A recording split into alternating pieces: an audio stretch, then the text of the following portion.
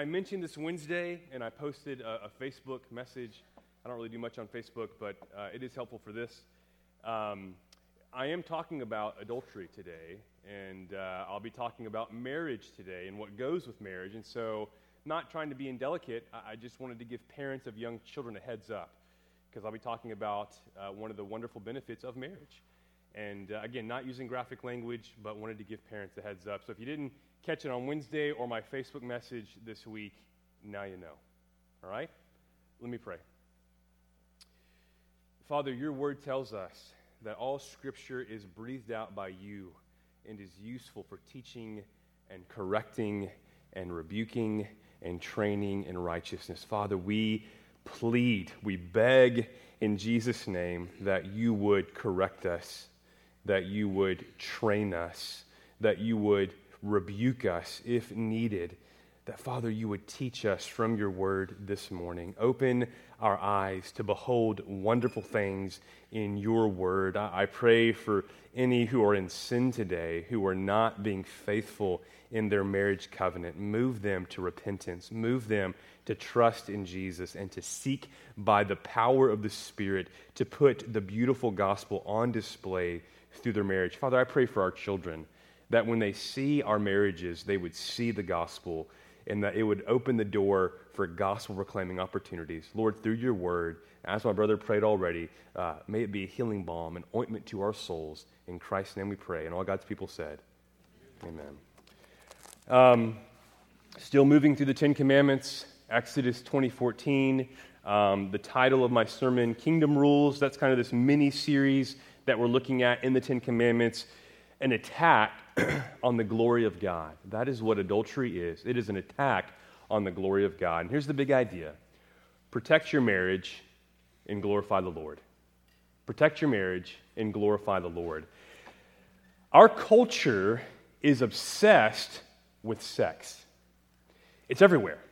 From ads to movies to music. And not just sex, but sex with no bounds. Sex between married and unmarried, between men, sex between women. What the Bible declares to be strange and wrong and sinful, our culture, our world seeks to normalize. And what's the result of that? What's the result? The result is improper sex doesn't seem to bother us as much anymore. The culture and our society has progressed beyond recognition, and this has even had an effect on many in our churches. In 1963, when Richard Burton and Elizabeth Taylor, these were Hollywood's elite, when they began an affair during the filming of Cleopatra, they were shunned. As a result, they were shunned, and Elizabeth Taylor was condemned even in Hollywood, for stealing Burton's affections. Now, the reason I share that story, that made big news, big headlines in 1963. There was outrage. I think today this probably wouldn't even make headlines. Many in our culture would say, what's the problem with that? Our culture has come, our world has come a long way, and sadly, so have many in our churches. What used to shock and sadden and anger now appears normal. Lord, help us. Amen? I want us to answer several questions, five this morning. Here's number one. What is marriage? Let's go to the drawing board, and let's remind ourselves, what does Scripture say about marriage? What is the purpose, number two? So we're going to define marriage, number one. Number two, what is the purpose of marriage? So once we've defined it, let's answer the question together, so what? Why? Why marriage? What's the purpose? Number three, what is adultery? That's what the Lord forbids in the seventh commandment. You shall not commit adultery. So what is adultery, number three? Number four, what is at the heart of the seventh commandment? And then number five, our last question, how does the gospel speak to adultery? So number one, what is marriage? And hopefully if you're married, you know the answer. You've thought about this. You know, if I asked you and you're married, what is marriage? I would hope that you can give me a biblical definition. So what does the Bible say first? And if you're taking notes, I didn't include this, but this is a very terse definition of marriage. Marriage is a complementary covenant union between one man and one woman. Okay? It's a very basic definition, biblical. Marriage is a complementary, it's a covenant.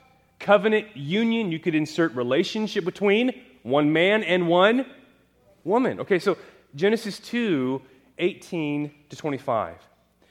Then the Lord God said, "It is not good that the man should be alone. I will make him a helper fit for him." Now out of the ground, the Lord God had formed every beast of the field and every bird of the heavens and brought them to the man to see what he would call them. And whatever the man called every living creature, that was its name. The man gave names to all livestock and to the birds of the heavens and to every beast of the field. But for Adam, there was not found a helper fit for him. So the Lord caused a deep sleep to fall upon the man, and while he slept, took one of his ribs and closed up its place with flesh. And the rib that the Lord God had taken from the man, he made into a woman and brought her to the man. I love this part. Okay, so this is the climax of the text. Then the man said, This at last is bone of my bones and flesh of my flesh. She shall be called woman, because she was taken out of man. Therefore, a man shall leave his father and his mother and hold fast to his wife, and they shall become one flesh. And the man and his wife were both naked and were not ashamed. The man and the woman fit together.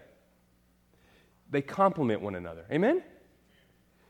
They were made for each other. Husbands, look at your wife and say, "Babe, you were made for me, and I was made for you." Take time.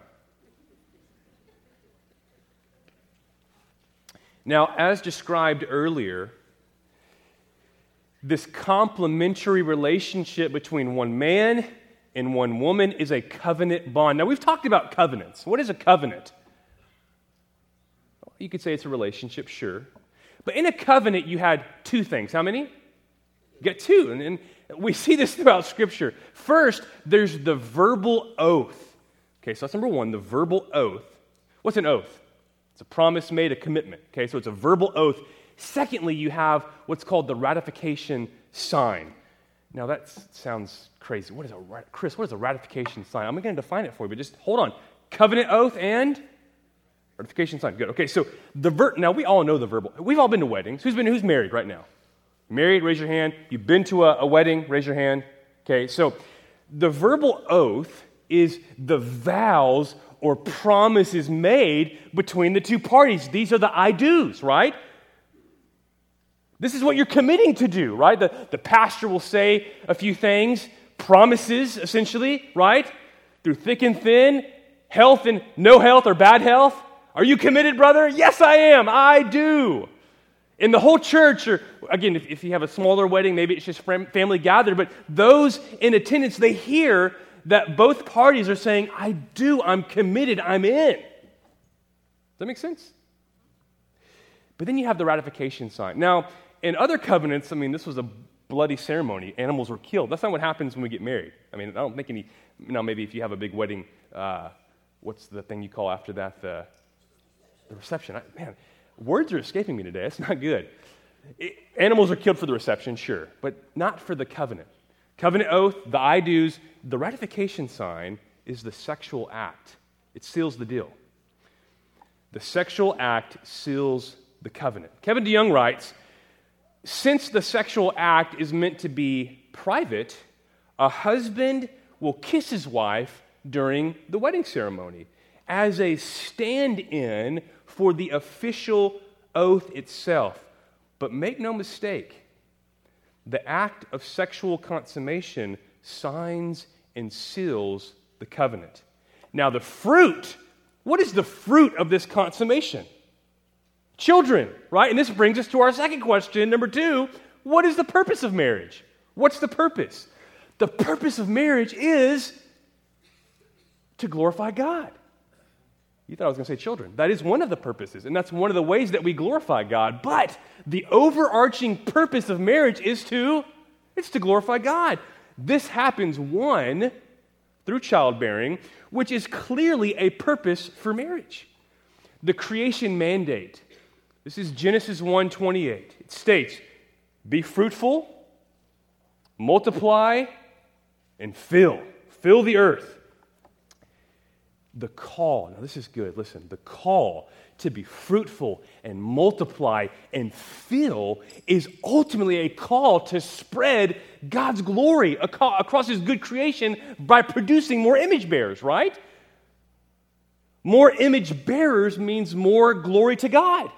We're made in His image. Be fruitful, multiply, fill, spread my glory across my created world, God says.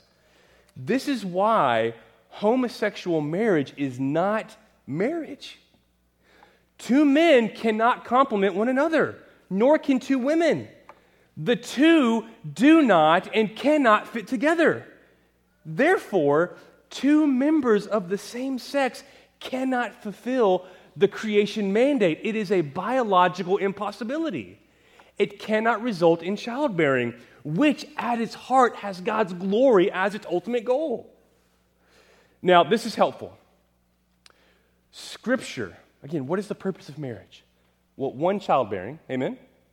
Make some more image bearers for my glory, God says, and spread out, fill the earth. But Scripture, God's Word, provides us with two paradigms, two living pictures for understanding marriage. Maybe you've never heard this. This is going to help you today. What are they? What are the two biblical images, the two biblical examples that God gives us in His Word by which we can better understand marriage? Number one, the triune God. Number two, the gospel.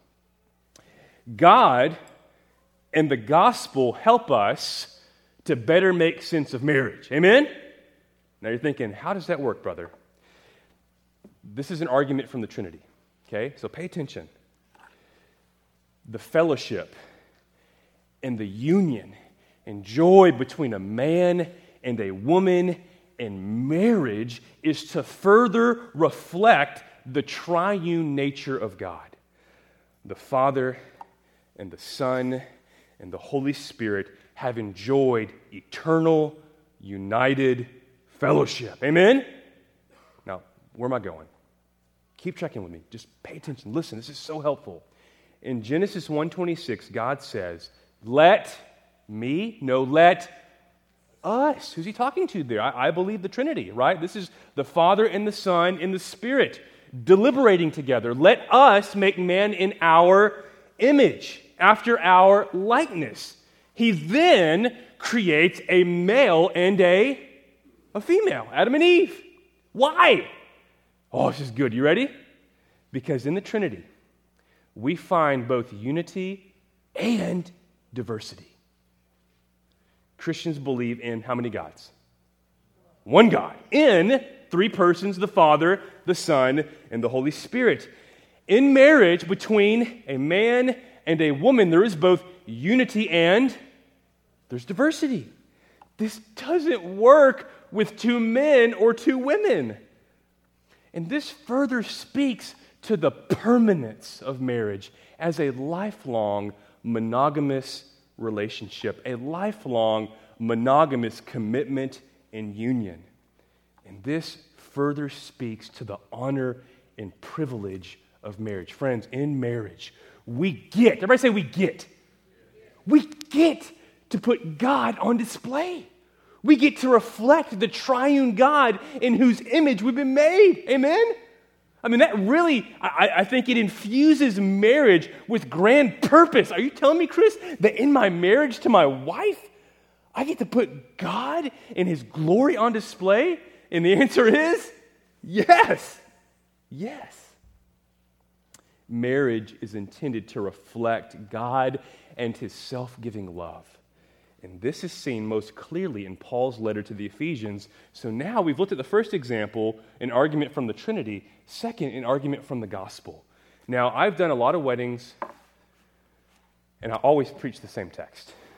And it's Ephesians 5:22-33.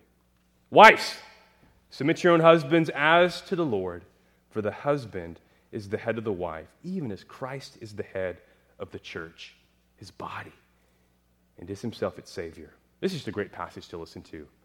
Husbands, I would encourage you, wives, read this together every week. Now, as the church submits to Christ, so also wives should submit in everything to their husbands. Husbands. Where my husband's at? Hey. Was that Max? Hey. Was that you, Max? That sounded like you, bro. Hey. Husbands, love your wives as Christ loved the church and gave himself up for her. Oh, Donnie, right, brother? You're the poet, man. That he might sanctify. See, you won't get those funny jokes unless you're here on Wednesday night. So, more incentive to come. That he might sanctify her, having cleansed her by the washing of water with the word. Why? So that he might present the church to himself in splendor, without spot or wrinkle or any such thing, that she might be holy and without blemish. In the same way, husbands should love their wives as their own bodies. He who loves his wife loves himself. For no one ever hated his flesh, but nourishes and cherishes it, just as Christ does the church. Because we're members of his body. Therefore, a man shall leave his father and mother and hold fast to his wife, and the two shall become one flesh. This mystery, Paul says, is profound. And I'm saying that it refers to Christ and the church. However, let each one of you love his wife as himself, and let the wife see that she respects her husband. All right. According to Ephesians 5:22-33, Christian marriage is intended to serve as a living picture or paradigm of the relationship between Christ and the church. It is to showcase the gospel. It is to display the gospel. That's what marriage is meant to do. That's the mystery. The husband is called to sacrificially love and lead his wife as Christ does the church. And the wife is called to joyfully submit to and respect her husband as the church does to Christ. Paul says in these verses that the husband-wife relationship is to be a living picture of the Christ-church relationship. For example, in Ephesians 5:25, Paul entreats Christian husbands to love their wives as Christ loved the church and gave himself up for her. Now, here's the kicker. Christ and the church are not the same, are they? Are they the same? Of course not. Therefore, now follow me here. In order to depict this relationship, two different sexes must be joined together in marriage.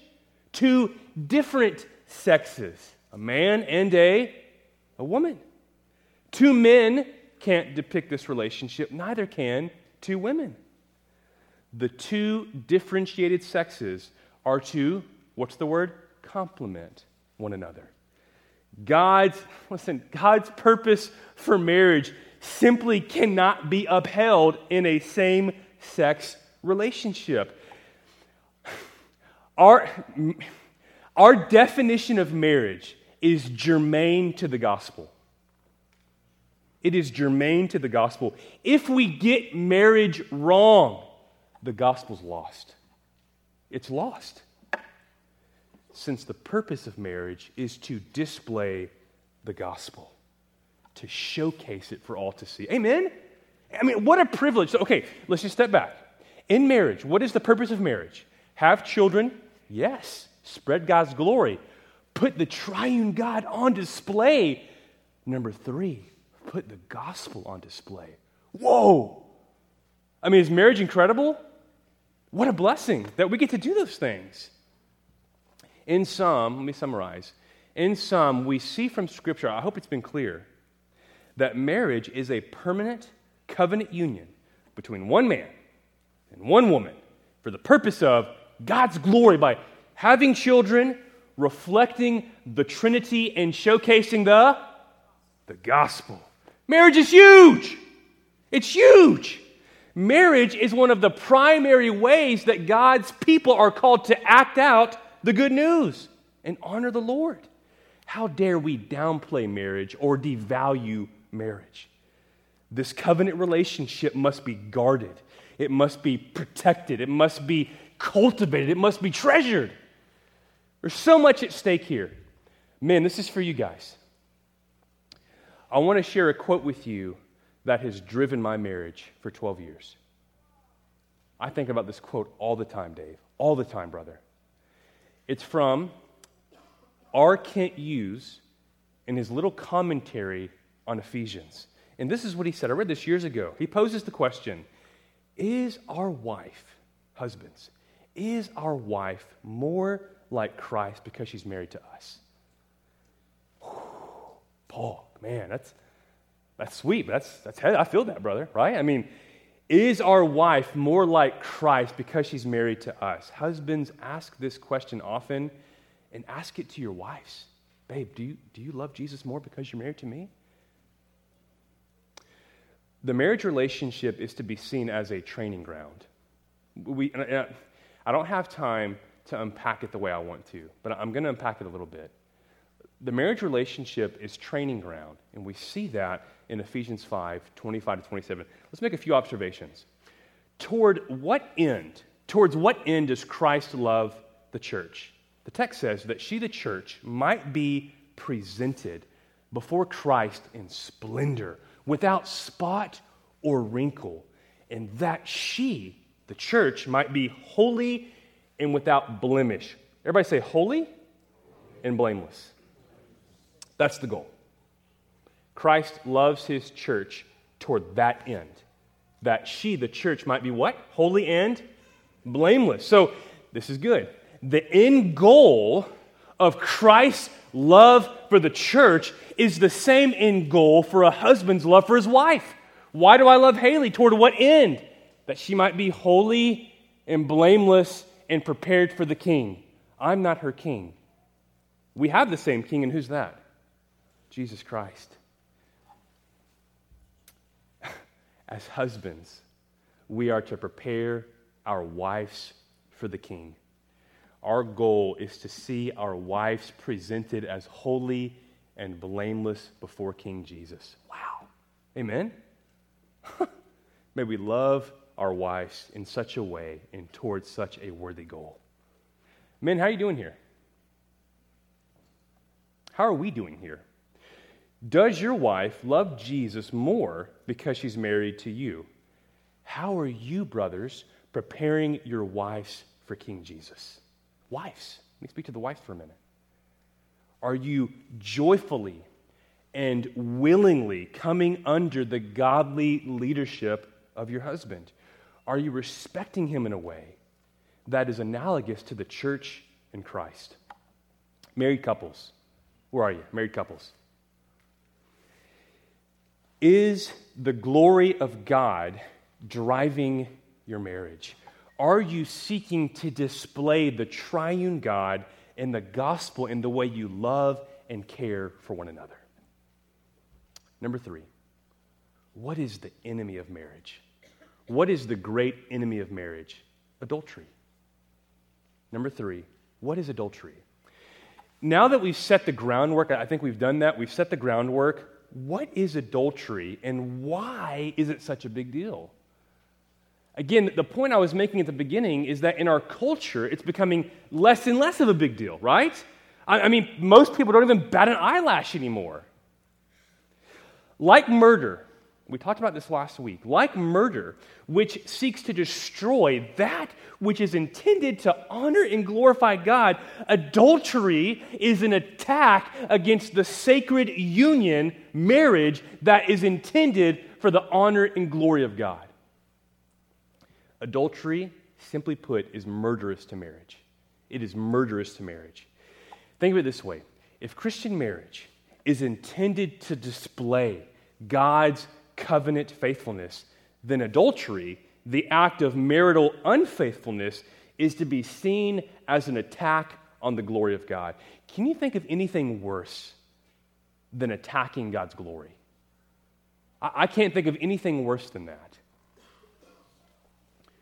Adultery is the selfish act of undermining, usurping, and sabotaging God's wonderful purpose for marriage. You know, Doug Stewart writes, and this is it's a little bit long of a quotation, but this is helpful, especially the middle part. He talks about marital fidelity, marital faithfulness. That's the purpose. That's what God is calling us to in the seventh commandment, right? Don't commit adultery. What's the flip side of that? Be faithful to your spouse, right? Husbands to your wives, wives to your husband. According to the seventh commandment, no one is allowed to have sex with any married person except his or her spouse, and no married person is allowed to have sex with anyone other than his or her spouse. Adultery was known in the ancient world as the great sin. It was the great sin. Why? Marriage is foundational to the creation order and to human society. Stewart goes on to say, husbands and wives can hardly function fully as one flesh if they do not trust each other. Sexual relations are the virtual seal of a marriage covenant, and adultery betrays the emotional, psychological intimacy that specially connects adult men and women within marriage. The primary purpose of the seventh commandment is to safeguard marriage. Now, why is this so important? Because, as we've seen already, God's glory is at the heart of marriage. God's glory and the gospel are at stake. Amen? The gravity of this particular sin is evidenced by its consequences. Now, in the case of fornication, which is sex outside of marriage or money had to be offered. In the case of adultery, what? Death. It's pretty serious, right? You commit adultery under the old covenant, and what happens? Death. This is serious business. Now, this is really cool, okay? Now, please get this. This is going to rock your world. What's interesting is that the Hebrew verb used for adultery, na'ath, is the same verb used for idolatry. Oh, what does that mean? What's idolatry? Worshipping something in place of God, right? The Hebrew brings God and marriage together, meaning the relationship of the one affects the relationship of the other. If we're not being faithful to our spouse, then we're not being faithful to our God. We are committing an idolatry of sorts. Now, if adultery is marital unfaithfulness, where does it start? Number 4. What is at the heart of the seventh commandment? Where does adultery start, I wonder? Mark 7, 20-23. This is Jesus. He said, what comes out of a person is what defiles him.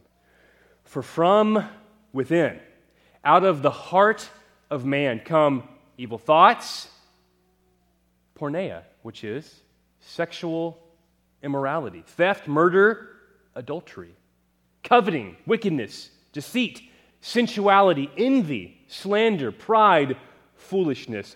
All these things come from within, and they defile a person. How does the Heidelberg Catechism address the seventh commandment? This is helpful. This was a teaching tool back in the day. It's still a good teaching tool. What does the seventh commandment teach? Here's the answer.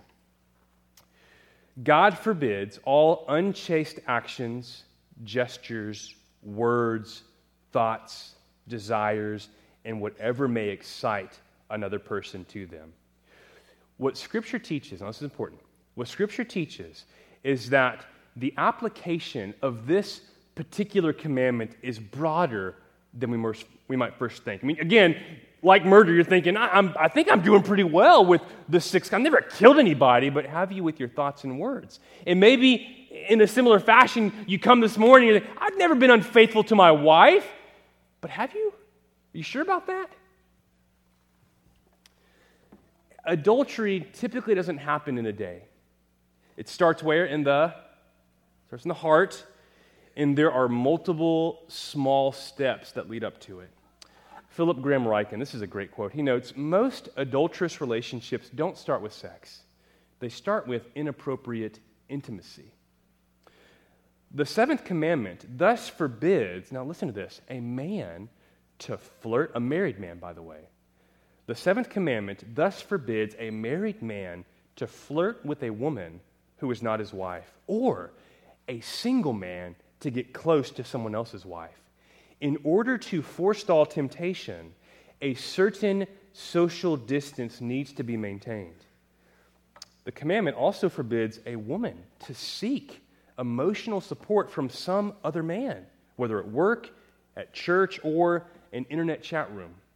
To put things more positively, he says, the seventh commandment requires husbands and wives to nurture their love for one another emotionally and spiritually, as well as sexually. This is helpful for better understanding how Jesus transforms the seventh commandment. He doesn't replace it, by the way, but rather he delves into the heart of it. And you see this in Matthew 5, 27 to 28. Jesus says, you've heard that it was said, you shall not commit adultery. But I say to you that everyone who looks at a woman with lustful intent has already committed adultery with her in his heart. It's possible that until this point, you thought you were doing relatively well with the seventh commandment. Let's not deceive ourselves. Amen? Let's not deceive ourselves. The battle against sin is waged where? It's waged in the heart. As we just saw in Mark 7, 20 to 23, adultery starts in the heart. It's committed every time a husband looks lustfully at his computer screen or looks lustfully at another woman in the grocery line. It's committed every time a wife fantasizes about some other man. Again, adultery is not a victimless crime. Who's ever heard of secret sins? I know we've all committed them, right? Nobody's watching. Nobody sees this. This could, here's the lie we buy into. This isn't going to hurt anyone. When we engage in secret sins, whether sins of the heart or sins behind closed doors, we deceive ourselves into thinking, who could this hurt? Nobody knows. First, it's a crime against who? Because who knows? Who's always watching? God. It's a crime against God. The Lord sees all. And all sin is an offense against a holy and just God. And we know that sexual sin leaves a whole host of destruction in its wake. First, there's the Lord. All sin is first and foremost against Him. Then there's our own body. When we sin sexually, we sin against our own body. Next, there's the partner in the affair. Then there's our spouse. And finally, there's the spouse of the partner, the other guilty party involved. How dare we say adultery's not a victimless crime or is a victimless crime? How many have been affected by a husband or wife's unfaithfulness? Now, if you're struggling here today, listen, if you're struggling here today, or you find yourself right now headed down a dangerous path, confess your sin and repent. This sin, the sin of adultery, like all sin, has the ability to destroy you and those around you.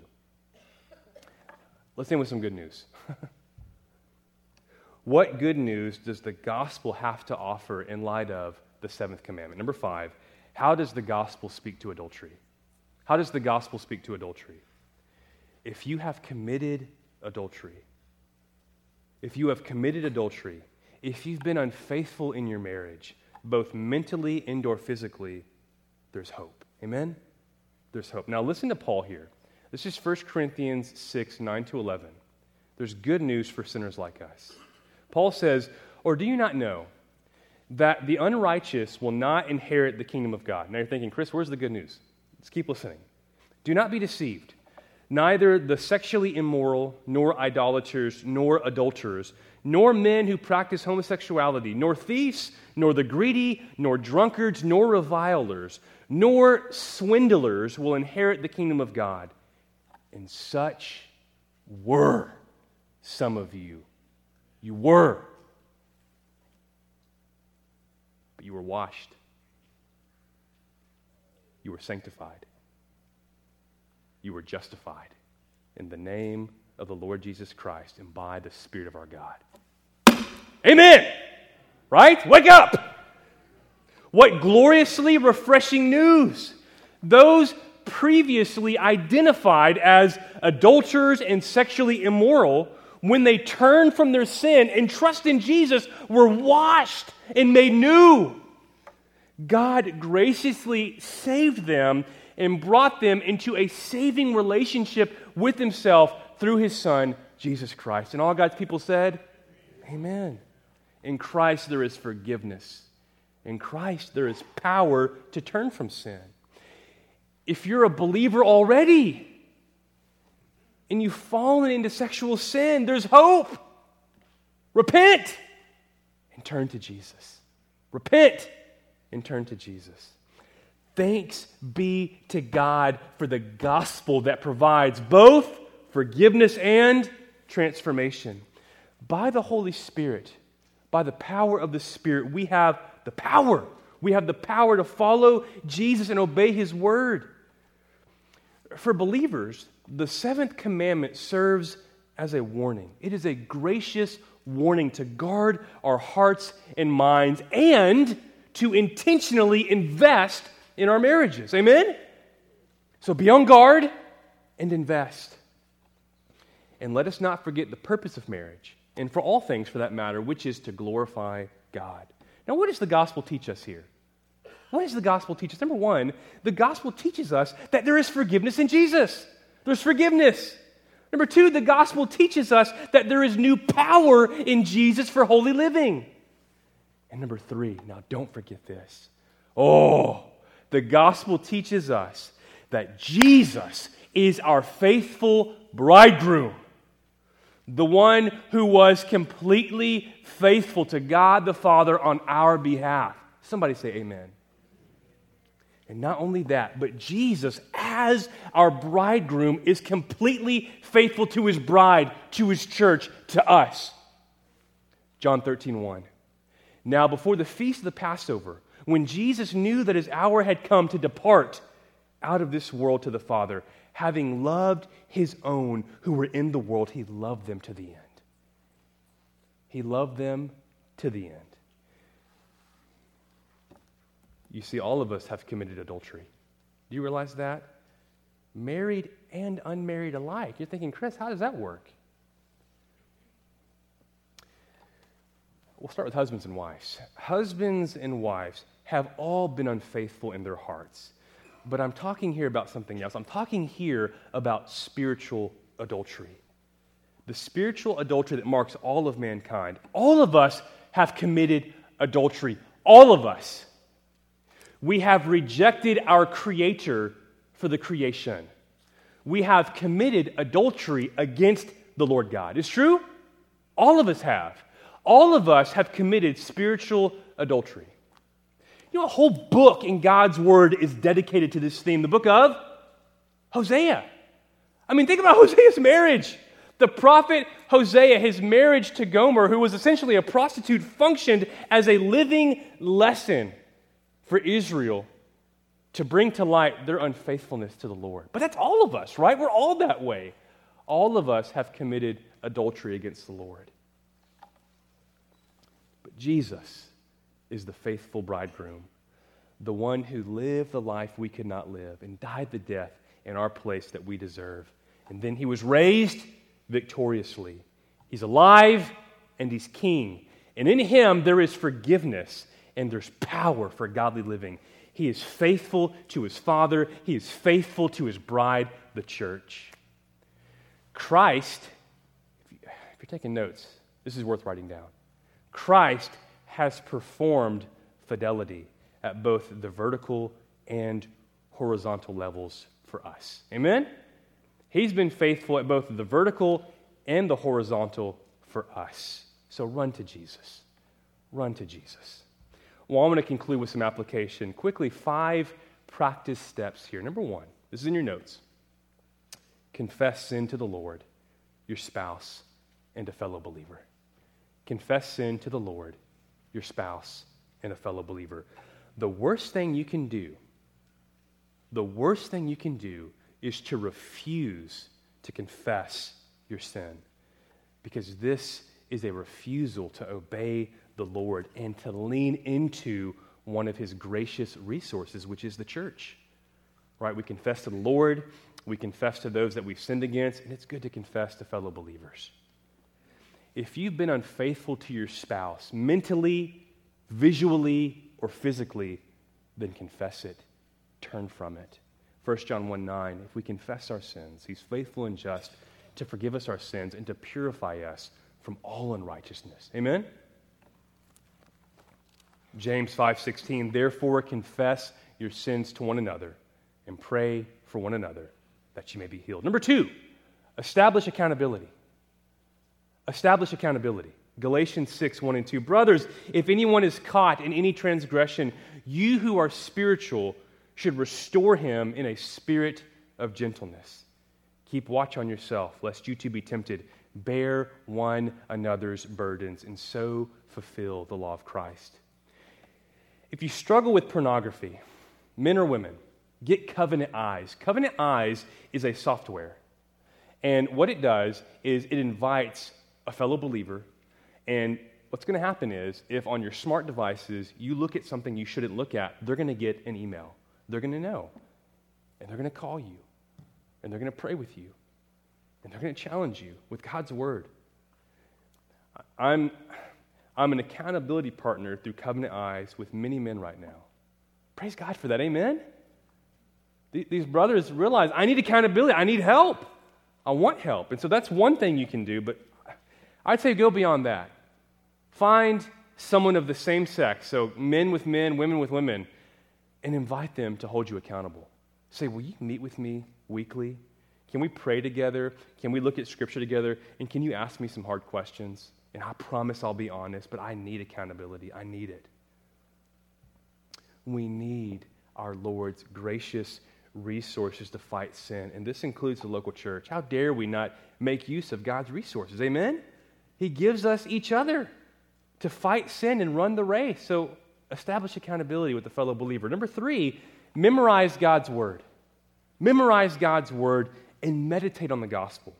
Psalm 119:11, I have stored up your word in my heart. Why? That I might not sin against you. Why did the psalmist hide God's word, memorize God's word? In order that he might not sin against the Lord. Colossians 3:1-3, if then you have been raised with Christ, seek the things that are above, where Christ is, seated at the right hand of God. Set your minds on things that are above, not things that are on earth, for you died, and your life is hidden with Christ in God. Recall Jesus' own approach to temptation in Matthew 4. Every time the devil sought to tempt him, what did Jesus do? What did he reach for? His sword. And what was that? The Word of God. Jesus was armed with the Word of God. Take up your sword. Don't you dare go into battle unarmed.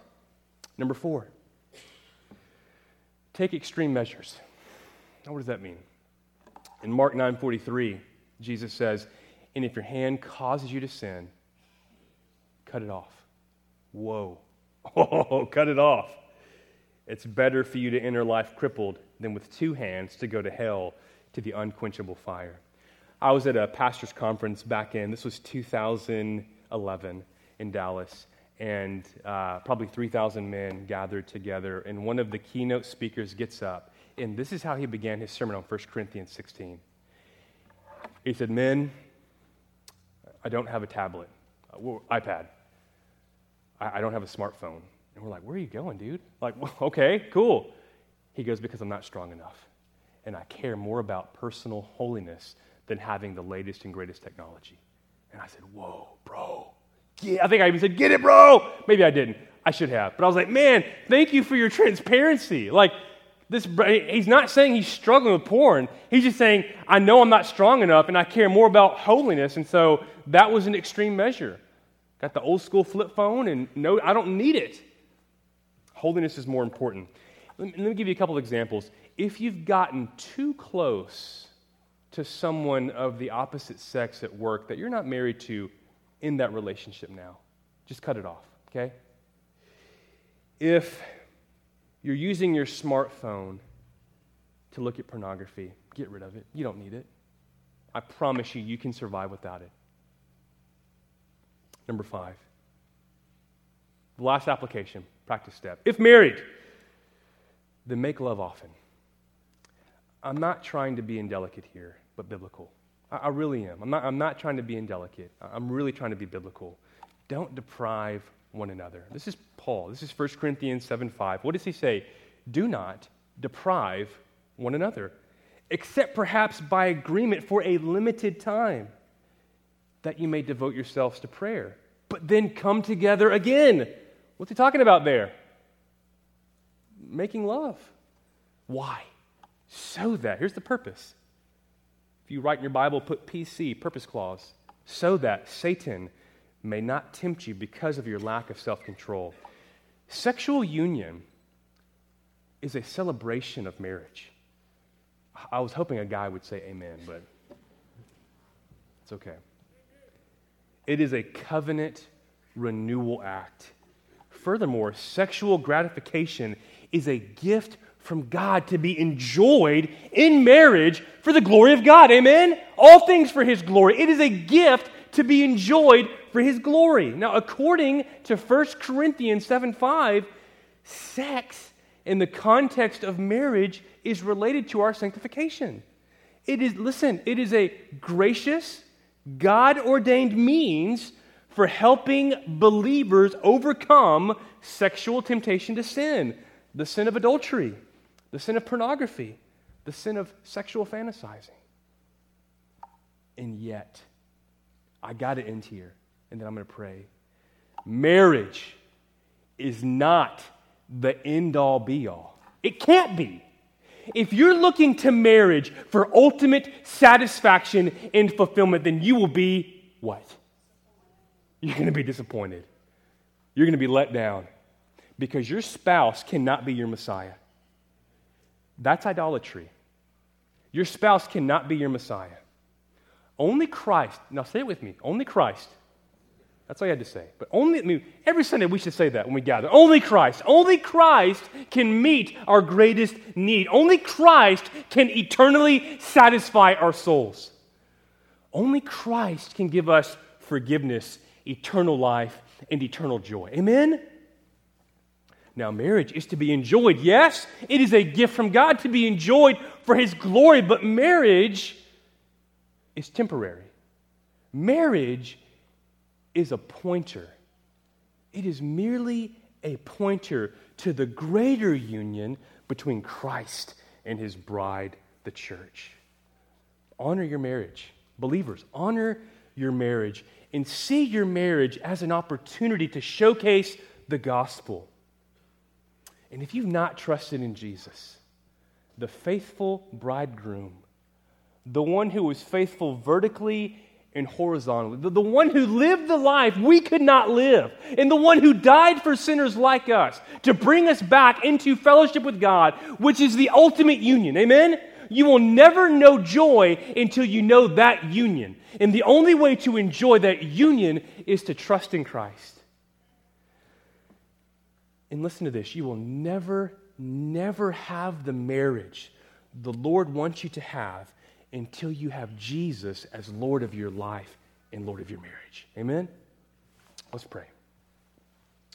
Father, we thank you for the glorious gift of marriage to be enjoyed for your honor and your renown. Father, I want to pray right now for our husbands in this room. Help them by your grace and by your power to love their wives as Christ you love the church. And Father, we pray together. Church, pray with me. Father, we pray if there are any husbands or wives who are right now in sin,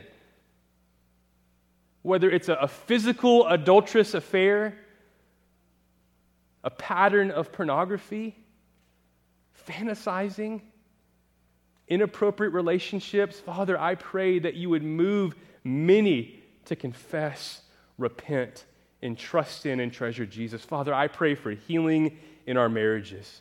We pray, Father, that every marriage represented in this place would seek to put the glorious gospel and the triune God on display. Bless our marriages. Help us to do marriage well. Help us to be selfless. Help us to seek your glory. Father, again, we thank you for your grace, and we thank you for our faithful bridegroom, Jesus, who is faithful both vertically and horizontally in our place for our salvation. Jesus, you are King, and I pray that this sermon and your word would move us to long for our eternal union with you. And it's in Christ's name we pray, and all God's people said, amen.